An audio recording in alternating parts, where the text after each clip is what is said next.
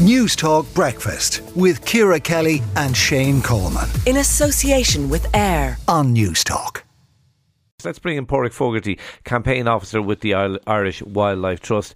Pádraig, what do you make of the Taoiseach's comments that, look, we're going to accelerate those projects and make changes to the planning legislation? Have you concerns about that? Yeah, good morning, and I was listening to a discussion there, and the first thing to say is that we would very much agree that we have to accelerate the shift to renewable energy. I mean, climate change is the greatest threat we face, and it's absolutely essential that we decarbonise our electricity. However, we do have concerns. Principally, it's around the impact of biodiversity. The Dáil has declared a climate and a biodiversity crisis. The biodiversity crisis isn't any of less importance than the climate crisis. The two of them go hand in hand. And so we have serious concerns about how wind energy is going to be rolled out and the potential impacts that's going to have on biodiversity, in particular considering that we have no marine protected areas and we don't even have any site of marine protected area legislation. Okay, spell it out for us, Pádraig. When you talk about biodiversity, what are you talking about here? What's the danger from wind farms? So biodiversity in the ocean has been under collapse for a very long time. We've completely mismanaged the sea. That's principally to do with fishing, of course. It's not to do necessarily with infrastructure. But we know from the information we have, and I'd caveat that with saying that we don't have a huge amount of information, but wind turbines do impact on seabirds. So where you put them is going to be very important.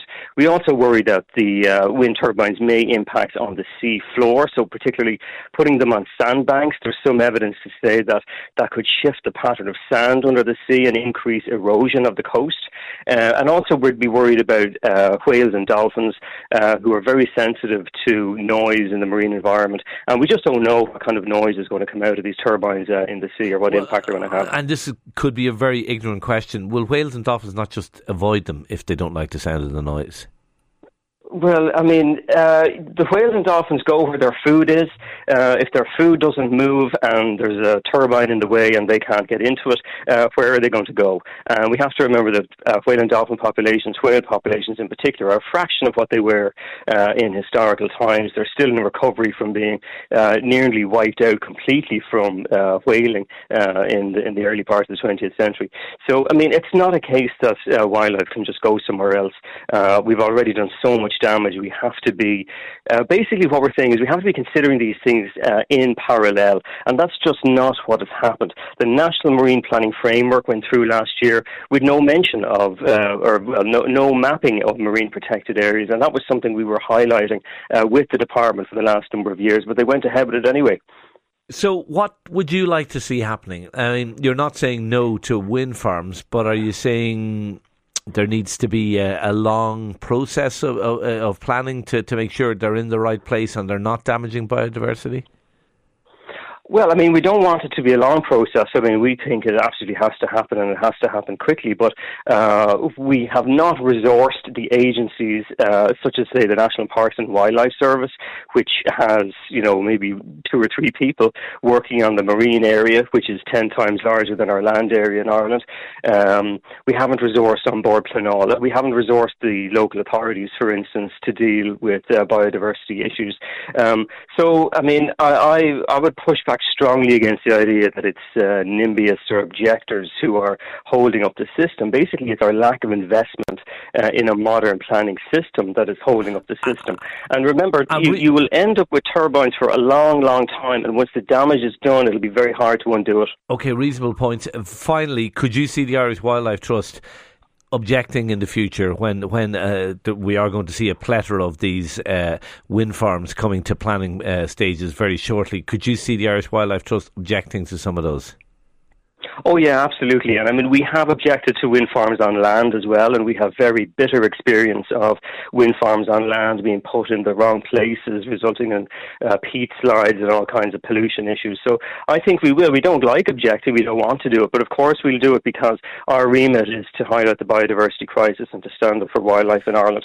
Okay, Pádraig Fogarty, Campaign Officer with the Irish Wildlife Trust. Thank you for talking to News Talk Breakfast. The other point that the Taoiseach will be making today is saying that Ireland will offer loss and damage payments to poor countries suffering climate catastrophes. That's in that announcement that he's going to make to COP27 later today. The money will come out of climate contributions, so will not amount to extra funding. But Taoiseach Micheál Martin said labelling it loss and damage would send an important message. But are developed countries being hypocritical when it comes to change? We're joined now by Vidya Ramachandran, Director for Energy and Development at the Breakthrough Institute in California. Vidya, are developed countries, I should say, being hypocritical when it comes to climate change? Shane, to answer your question, yes, I do believe that rich countries generally are quite hypocritical about the issue of climate change when it comes to poor countries. First of all, we do not restrict our energy use. In rich countries, we are doubling down on oil and coal and gas in order to meet our energy needs in the name of energy security. But we do impose restrictions on poor countries when it comes to the financing of fossil fuels. So that's one area where we're hypocritical. And then secondly, the issue you mentioned around climate financing, rich countries have made promises that they have not kept. In 2009, $100 billion was promised for climate adaptation and mitigation that is largely not materialized. So I think, poor countries are losing trust in this whole process.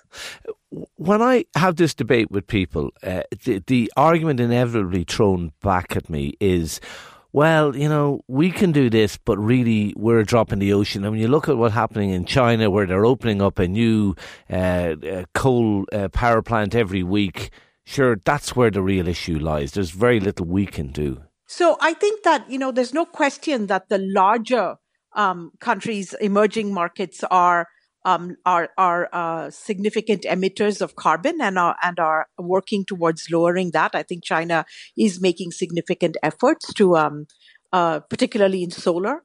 But it is also the case that high-income countries are large emitters, continue to be large emitters.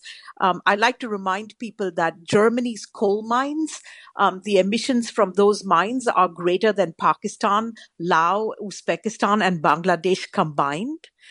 So it's not the case that we're just a drop in the ocean. We are consuming a lot more energy and emitting a lot more carbon than most poor countries in the world. And that's something that we need to be reminded of periodically, I think. Is there a danger with COP27 that it's greenwashing, that we're all, particularly in the West, going to pat ourselves on the back when a deal is done, but really this is just greenwashing? It's a very important question. I am worried that is, in fact, the case. If the money is not additional or not new, then promises that are made will probably not really amount to much at all.